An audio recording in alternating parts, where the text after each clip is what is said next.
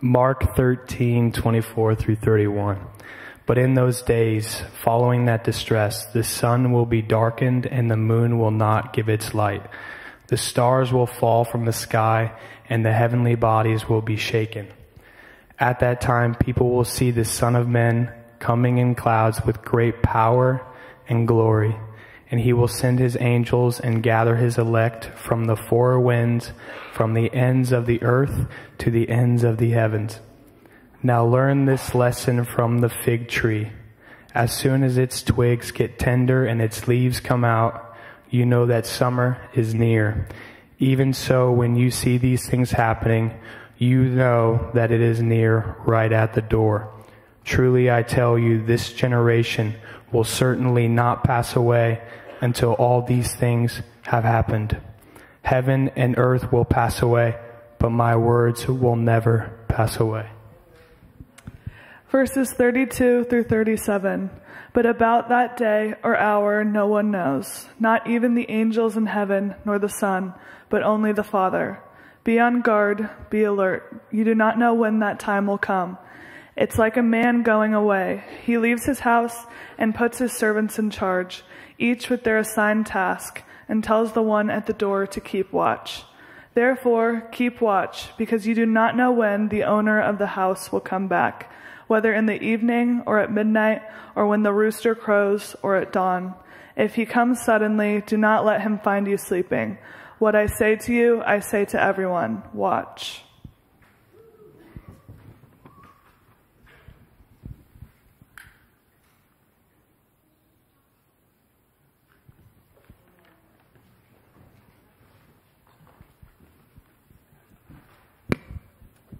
Clicker somewhere around here.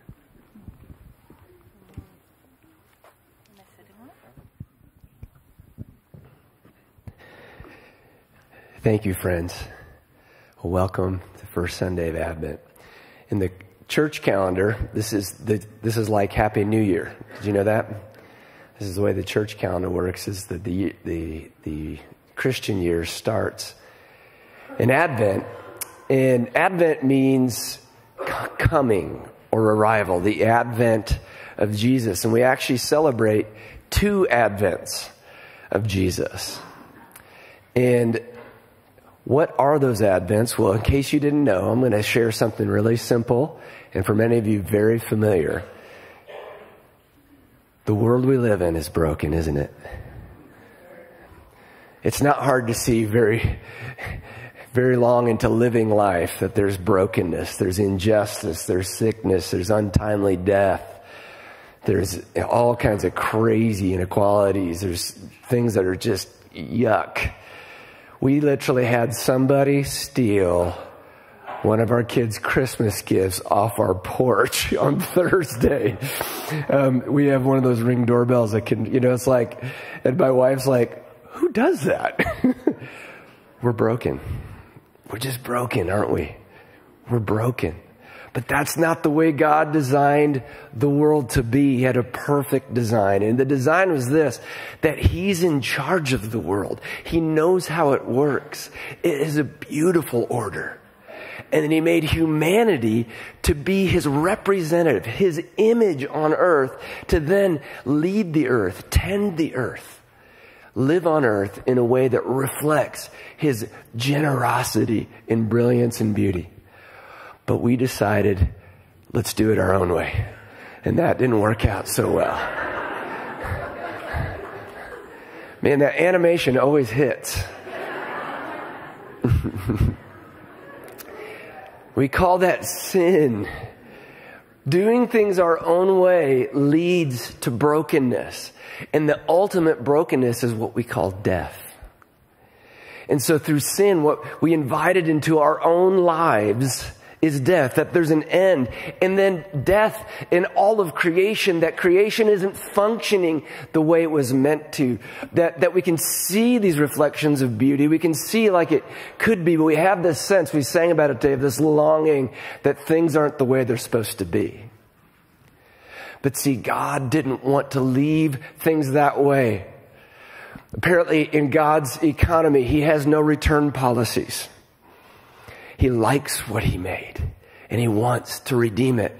So he becomes one of us in Jesus. His son Jesus enters the craziness and the fray and the disorderedness of human life on a broken planet. He comes to earth, becomes one of us. And he lives under God's rule perfectly. In other words, he doesn't invite any brokenness on himself. He doesn't invite death on himself. None of that belongs to him. But what he decides to do is to take on himself all of our brokenness, all of our death, and let it do what it does. Let it kill him. But then Jesus defeats it. He comes back from the dead.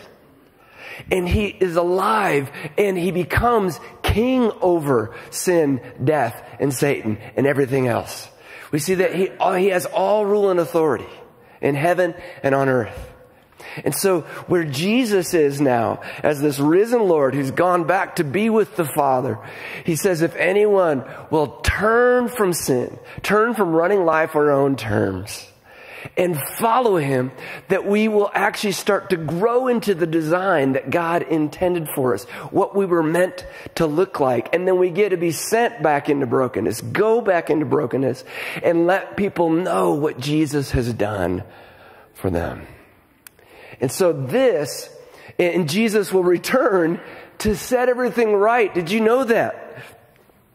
The ultimate goal of God in history is not to escape the earth. It's to renew it. So that Jesus is going to return and fix it all. Think about that. That there will be beauty in justice. I always think, God, what are mosquitoes going to be like in the new creation? Will they be like a nice Q-tip in my ear that just feels good and then moves on with its life, instead of making me itch?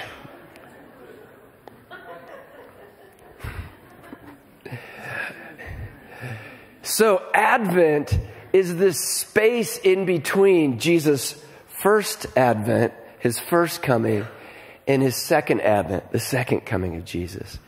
So we're looking at that's the thing we start our Christian year thinking about, is Jesus is going to come, and he has come. Advent traditionally starts with the second Advent. So you notice in our songs today, we're focusing on the return of Jesus to the earth, the renewal of all things. What a beautiful song. It said, I'm going to be in the presence of Jesus free of any shame.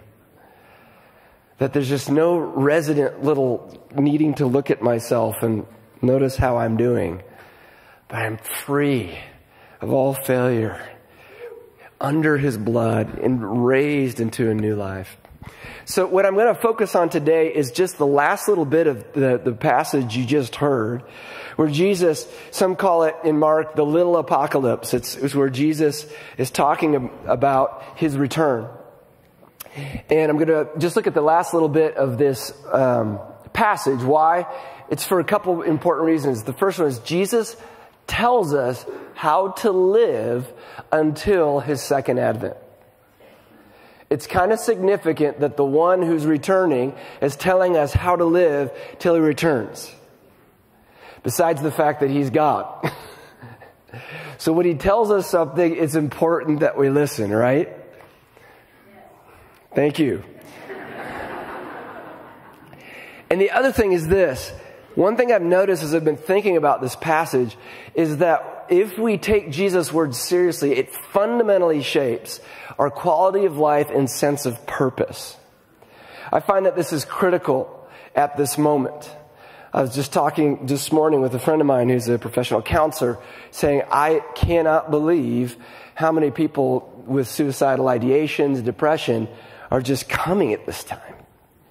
There's something about, and maybe it's just less sunlight, maybe it's the crazy expectations that, the commercials give us of, like, for 10 seconds we think, well, I guess my family should be like that commercial, even though it's just some ad exec who's like, how do I sell this thing? Right? We make up these visions that create a myth of expectations of what this season should be like. I don't know. But but I'm telling you, Jesus knows how we're able to live with a sense of a quality of our life and a sense of purpose. Isn't that powerful? So, we're going to reread just this last little piece of what you just heard read, and then talk about it for a second. And Jesus, I just want to say thank you that you uttered these words 2,000 years ago. That the Son, who is the Word, who uttered creation into existence, that we're only here because you said it. You said these words. So Jesus, you know better than any of us what kind of power is in your words. But we say we're open to you, Jesus, to speak to us now. We're open to you that by the Holy Spirit, you'll do the things that only your word can do, which is, the Hebrews says, goes all the way to divide soul and marriage. It goes to the deepest place of our longings, our sense of meaning, our sense of identity, and what is the world about. So come, Lord. If you agree with me, can you just say, come? Yay. Okay. Let's do this. So Jesus had been talking about his return, and he ends that little bit by saying this, but about that day or that hour when he returns, no one knows. Not even the angels in heaven nor the Son, but only the Father. Be on guard. Be alert. You do not know when that time will come. It's like a man going away. He leaves his house and puts his servants in charge, each with their assigned task, and tells the one at the door to keep watch. Therefore, keep watch, because you do not know when the owner of the house will come back, whether in the evening or at midnight or when the rooster crows or at dawn. If he comes suddenly, do not let him find you sleeping. But I say to you, I say to everyone, watch. This is the word of the Lord. Thanks be to God. So the first thing I want to notice is just this first sentence here. It's really helpful that Jesus is saying nobody knows when he's going to return. Has anybody noticed there's a strange curiosity around this thing, right? That for 2,000 years now, there have been people saying, it's happening tomorrow. I know why. And I'm serious, there's a fascinating history. Like I can tell you stuff from the 1200s of where people were absolutely convinced Jesus is returning right then. But Jesus is saying nobody knows. In fact, and so he's saying in this thing, he's not commanding us to know. Does that make sense? He's not saying, know the day or the hour that I'll return. Figure it out. He's not saying that. There's this quote from St. Augustine I love it's just fun. If you can memorize this and say this at parties, you'll be amazing. St. Augustine says, a person does not go wrong when he knows that he does not know something, but only when he thinks he knows something which he does not know. Isn't that good? It was written in the 5th century by Augustine. That's kind of the thing with when Jesus returns. We're not going to go wrong if we know that we don't know. Everybody comfortable with that? You got to be comfortable with knowing you don't know and just letting that mystery exist. Why? Because Jesus said so. Safe to have that posture. But if we look at this last little bit where Jesus is telling us how to be prepared, be waiting for his return, the main point's pretty clear. It's be on guard, be alert, keep watch. What I say to everyone, watch.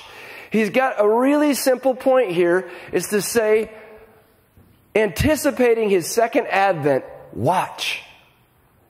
Watch. Watch. Now here's the question. How in the world can you do that? It's been 2,000 years, man. I am so distractible. Is anyone else distractible? See, the ones who didn't respond, you're distracted. See? I read a meme the other day that I thought was awesome. It says my wife said to me the other day, you never listen when I talk, and I thought that's a weird way to start a conversation.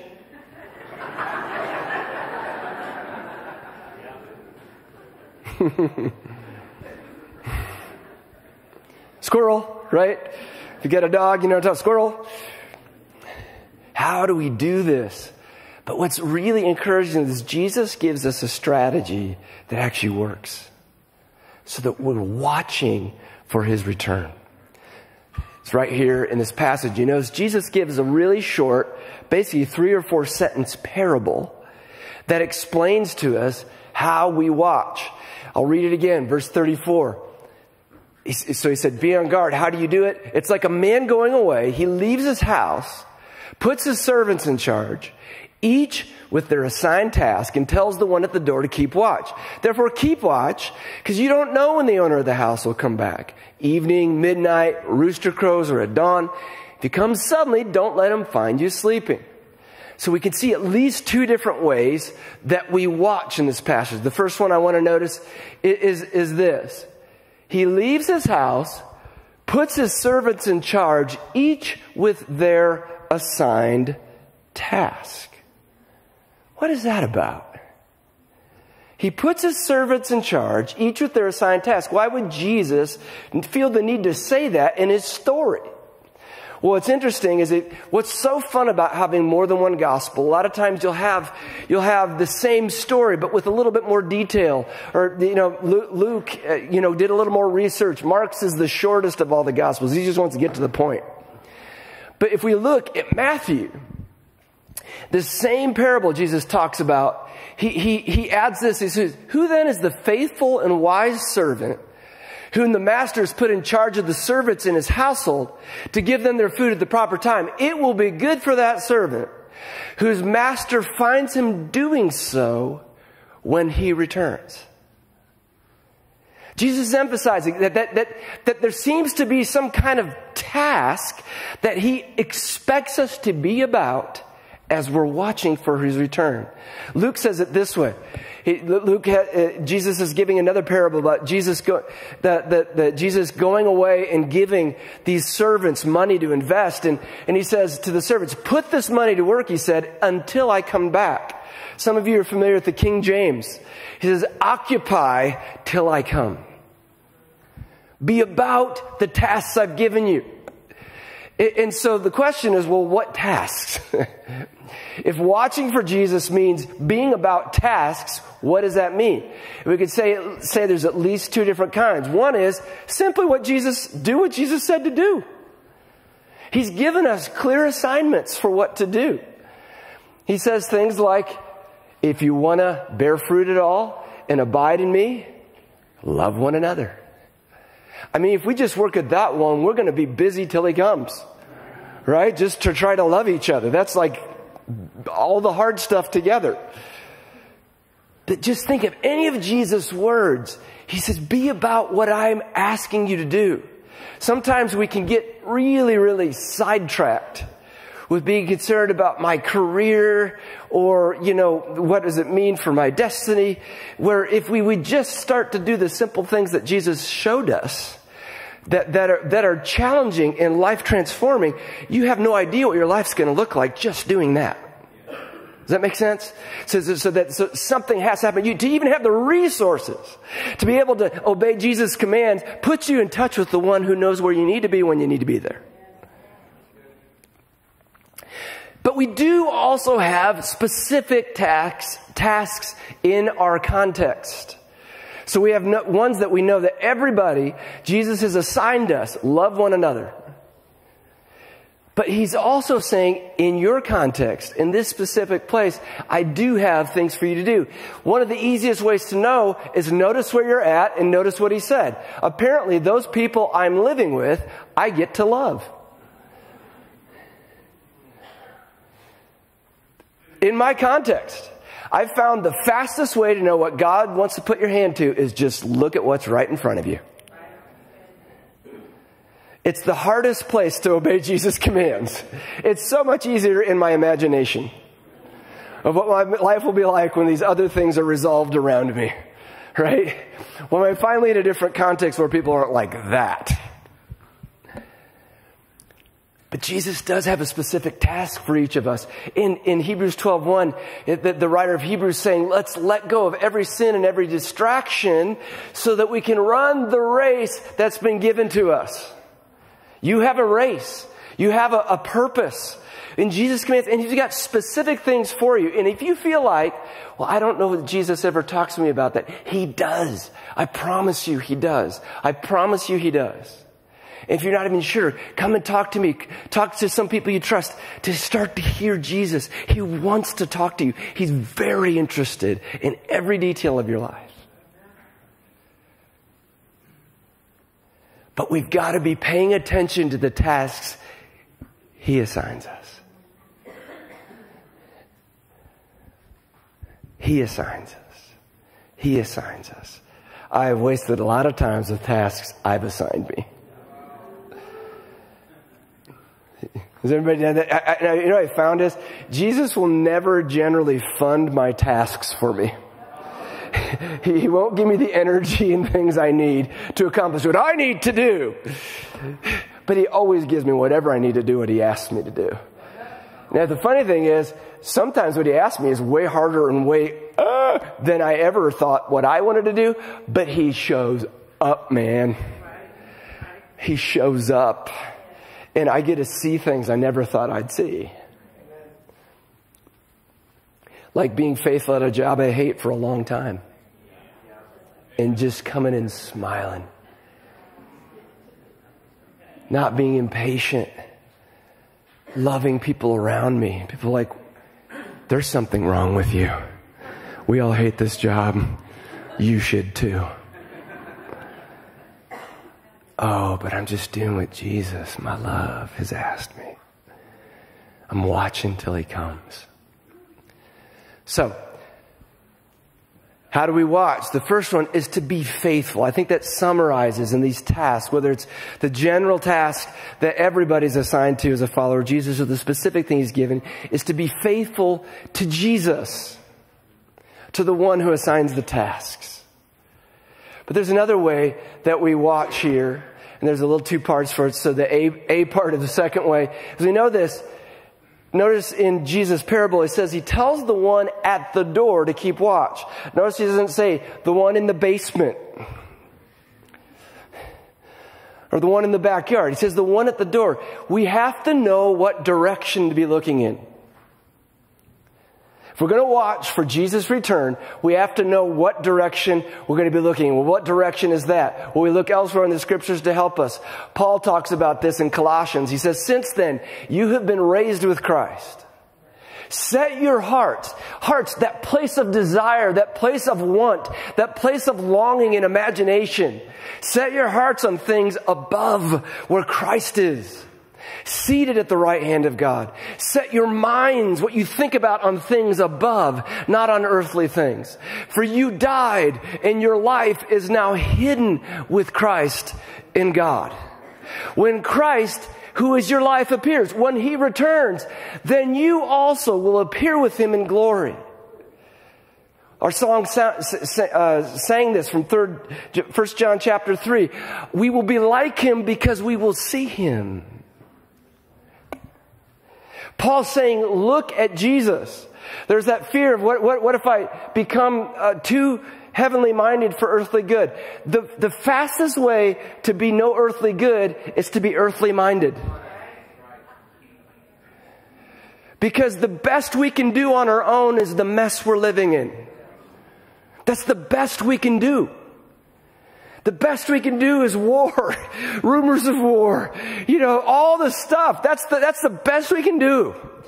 But Jesus, the one who made us, who is the archetype of what it means to be human, who's raised from the dead, as we look at Him, we learn that's what it means to be human. That's what it means to live a life I was born into something more.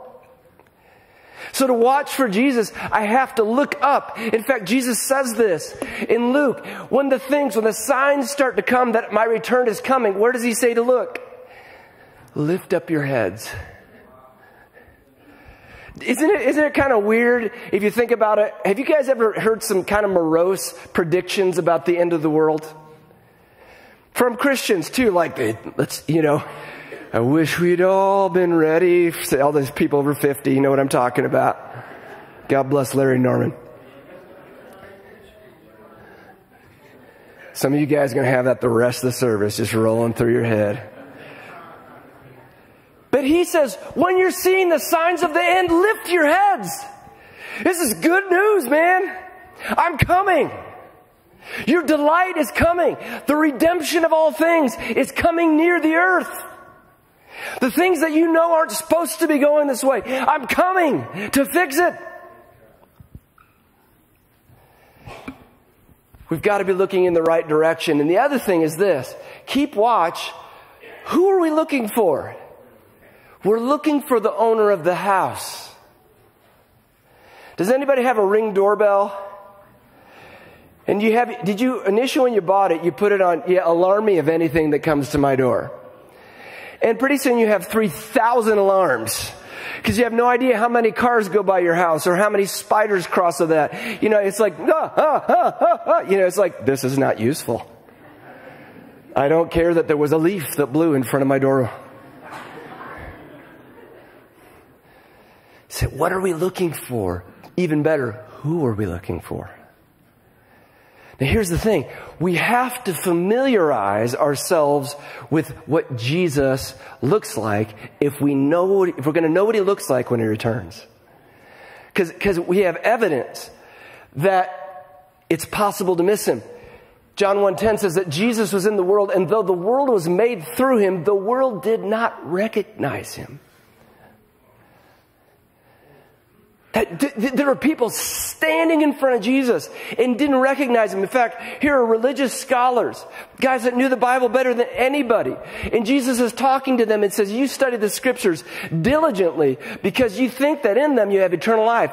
These are the very scriptures that testify about me, but you refuse to come to me to have life. I wrote these words and I'm in front of you and you don't know who I am. It's possible. It's possible. And I think this is Peter preaching. He said the people of Jerusalem, the rulers, did not recognize Jesus. Yet in condemning him, they fulfilled the words of the prophets that are read every Sabbath. They diligently heard these words and didn't realize they're killing the very one the words are talking about. It's possible to miss Jesus. And Jesus, in fact, says this. He gives this parable about his return. And he talks about people, says the righteous will answer him, Lord, when did we see you hungry and feed you? Or thirsty and give you something to drink? When did we see you a stranger and invite you in, or needing clothes and clothe you? When did we see you sick or in prison and go to visit you?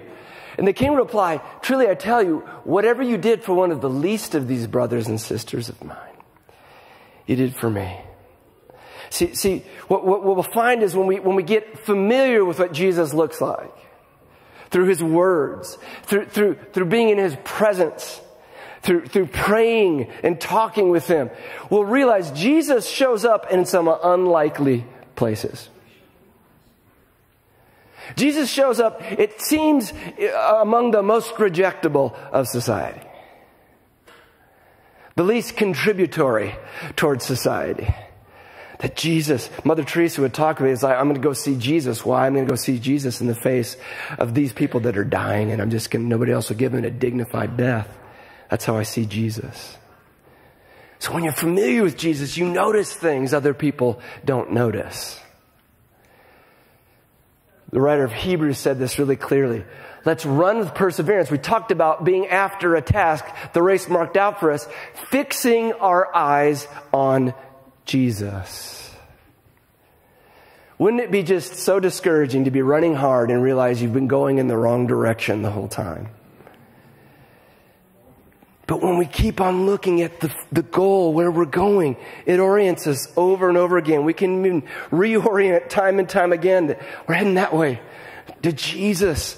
I'm fixing my eyes, my attention, my inner attention, my thought life on Jesus. That's how we watch, to know when he returns. So how do we watch? First, we be faithful to Jesus with the actual tasks in front of us that are living in daily life.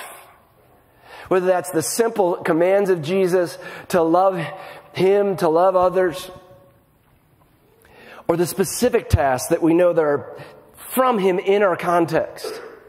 And the other thing is to be attentive to Jesus. That's what I'm talking about, those two ways of watching him. That where do we look and to whom do we look?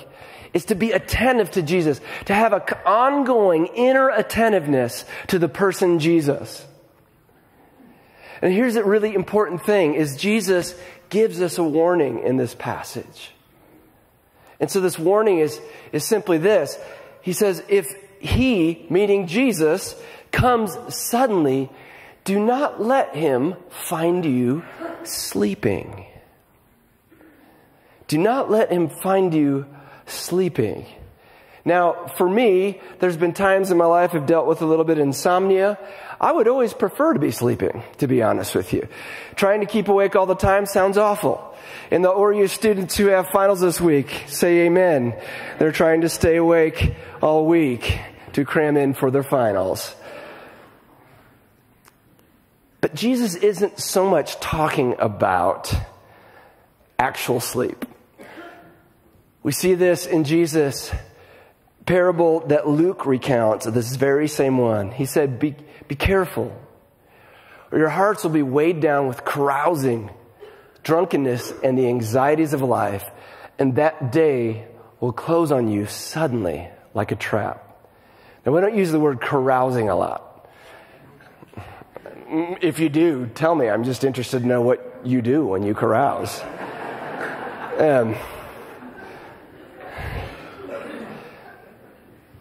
But really, the carousing and drunkenness in the original language here are kind of paired together. And the way I'd say, you might say, well, I'm not dealing with drunkenness. I'm just going to go ahead and say I'm going to call that self-medication. See, listen, I understand why people get drunk. I get it. You just need to lift from the moment, right? I understand people with addiction. Because, why? The world is broken. The world is broken and it's painful. It's disappointing. So I think sometimes people with addictions just see the world more clearly than the rest of us. Until you're drunk. But how about this? The anxieties of life. Here's a powerful thought, guys. Is it possible that the anxieties of life would mute our ability to watch for Jesus?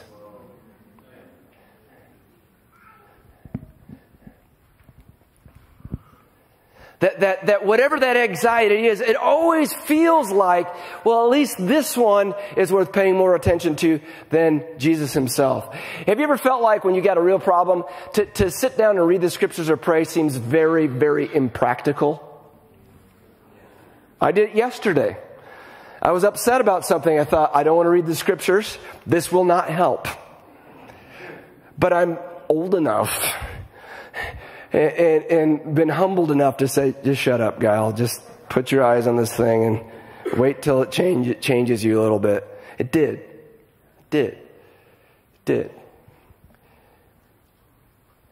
Here's the thing that can comfort us. You're like, oh my gosh, how am I going to stay awake? Jesus' best friends, in the most important moments of his life, this is what happened. Jesus comes to them.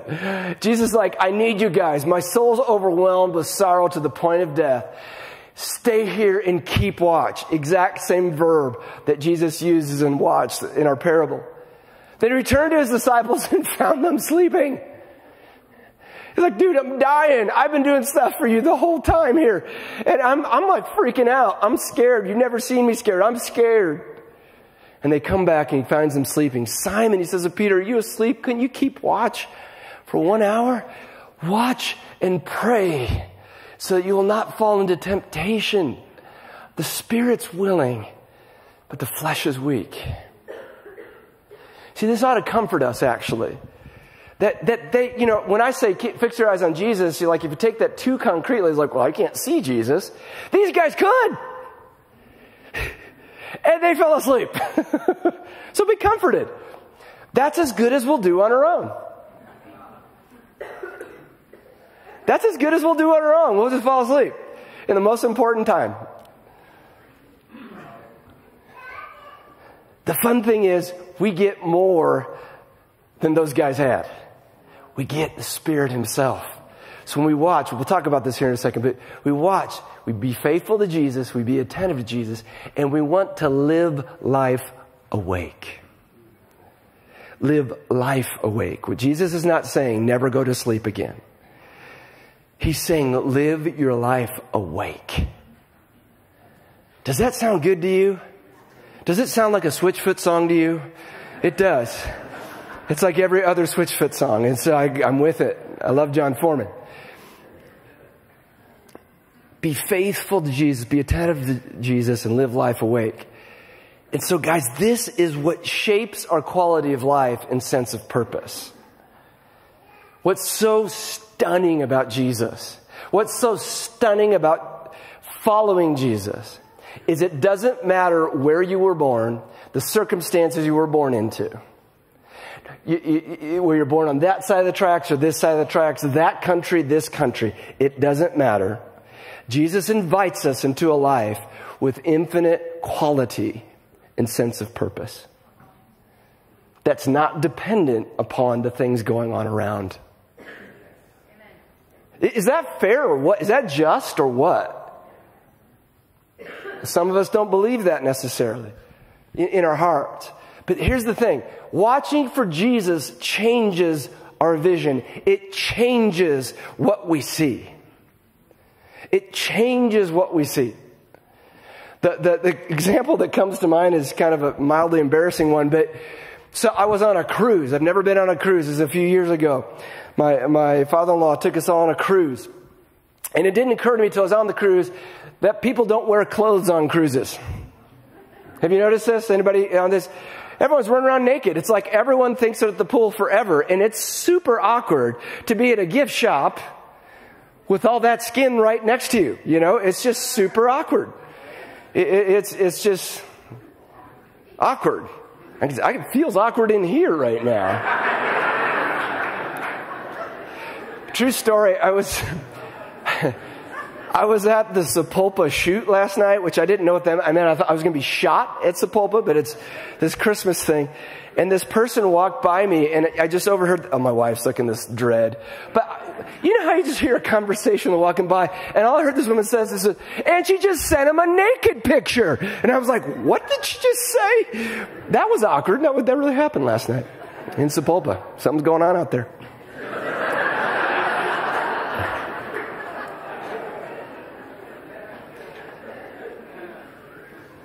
Yeah, I'm getting hot. Right. My wife just said, you're derailing. Back to the naked people on the cruise.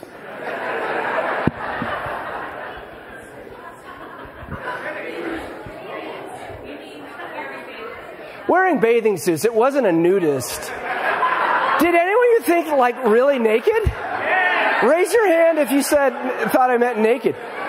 That's amazing. I said it twice. I'm speaking in parables, people.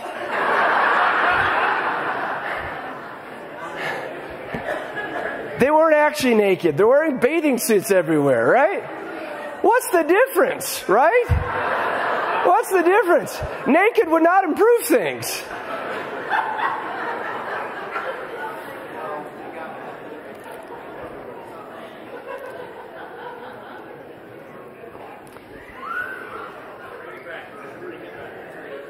No, this is good. This is good. I'm feeling it. I didn't want to sin. I didn't want to sin. But you can't walk around with your eyes closed. Yeah, you could. So you know what I started doing? I just started saying, Jesus. Everywhere is at Jesus. Where are you, Jesus? And all of a sudden I started to notice people, their faces. I'd noticed the girl who was wearing way too little and saying, who's not loving her? Why does she need that? Jesus, give her what she needs. Let her know she's a daughter. She doesn't need to be like that. Why is that guy so insecure with all his muscles? Instead of just, because otherwise it's a judge fest for me, right? You know what I'm saying? Judge, you're dumb, you're dumb, you're dumb, you're dumb. I wish I looked like you, but you're still dumb. Yeah, you all know what I'm talking about. It's like these vain people, and the first we get up in the morning, my belly is just hanging. Why don't I look like Thor?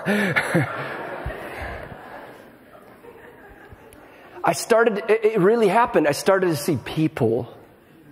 Looking for Jesus changed my vision in a place that I thought, this could be tormenting. It wasn't. I met Jesus on that cruise. I met Jesus because okay, Jesus, come. Nobody even knew I was doing it. But my whole life changed there. My experience changed because Jesus was everywhere. Among broken people that I most likely simply would have judged because they were drunk and scantily clad. They weren't actually naked. Scantily clad. Because I saw Jesus and I could feel his affection for them. You say, well, I should just let it go when I'm on vacation. Why? It's living a lesser life. Life is so enjoyable when you look for Jesus. Eugene Peterson said he'd been pastoring for 20 years. And he said, to my shame, I started trying to get a job somewhere else because I was just bored. I'm just bored of this job. And then he said, I realized, and through an experience he realized, my problem isn't the job. My problem isn't the people I'm working with. My problem is my sight. Because if I look in front of me, every person I meet, an epic saga is unfolding. This is why I love to meet people and I love to hear their stories. People often are sorry I'm talking so much. I'm like, this is the best thing I've done all day. To hear your story, because you know what I see in your story? I see Jesus. I don't care who you are. I know I can find Jesus in your story. When we're looking for Jesus, our sight changes. Life has a different set of meaning. We have a different internal experience when I'm consciously looking for Jesus. And this is an important, when we're watching for Jesus, it shapes our story. All of us understand our lives in terms of a story. It's well documented in the psychological realm. We see a story, and our daily experience tends to be how we think about our story, especially our future story. I've told this many times, but I'll tell it again. You know, you're going to have if your daily job, if your faithful task is simply the guy who puts the cap on the toothpaste as it walks by, as it goes down the, conveyor belt. And you're making, at the end of the year, they're going to pay you $100. You have a certain kind of future story, right? Now, if you're under 5, that might be a really great future story for you. But $100 doesn't go that far these days, right? But if you know you're getting $100 million at the end of the year for just screwing those little tops on toothpaste as they go by, you'd be like dancing, right? $100 million? I don't care. I'll be doing the dollars per cap, right? Knowing that Jesus is returning to transform your life and all of creation fundamentally alters your present experience.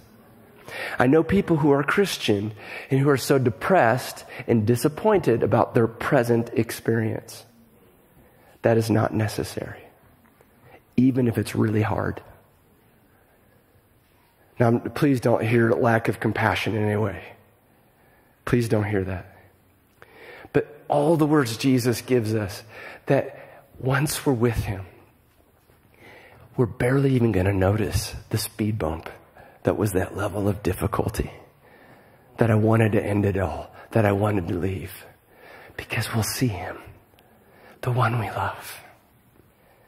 Now, if that's not exciting, it might be that we don't know who we're looking for that well. That we're not looking in the right direction.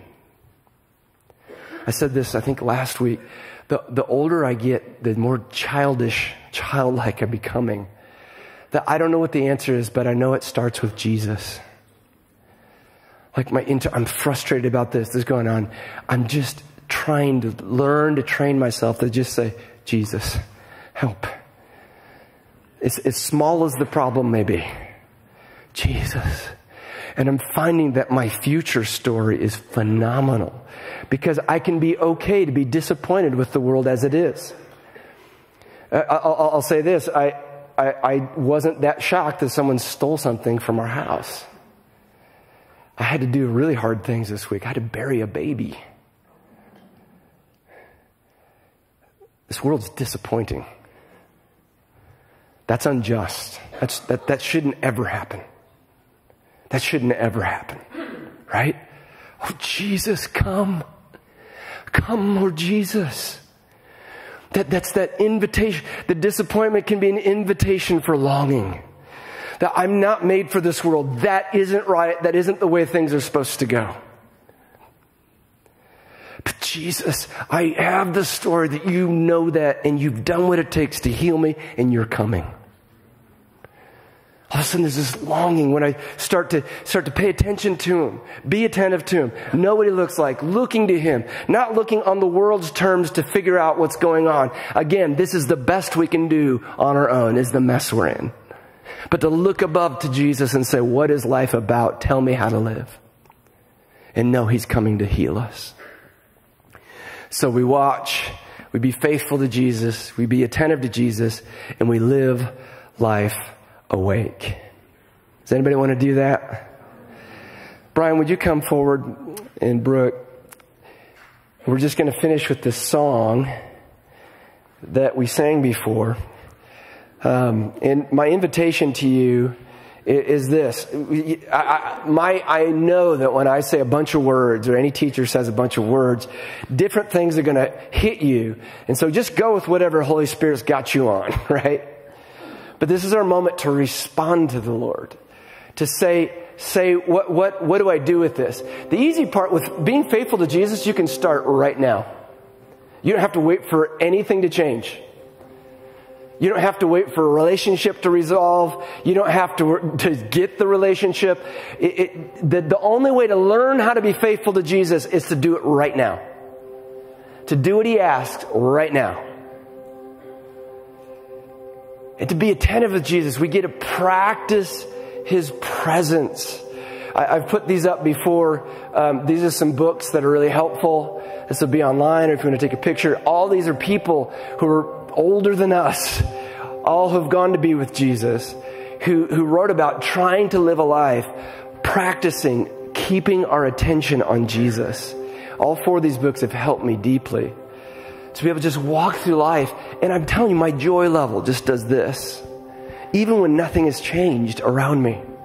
Why? Because Jesus is the source of joy. I don't even have to choose it. The more I get acquainted with him, the more I'm hitting life himself.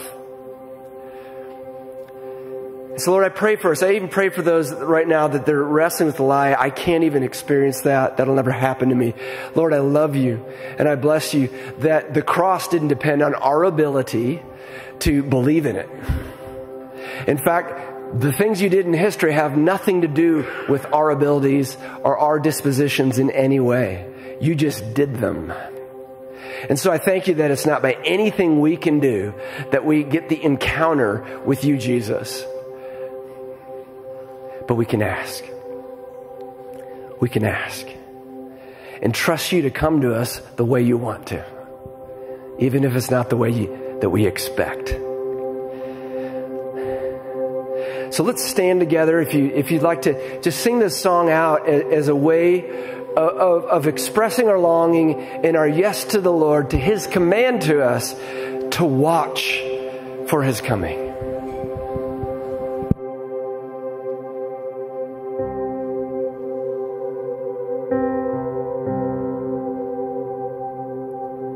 Soon, very soon, my King.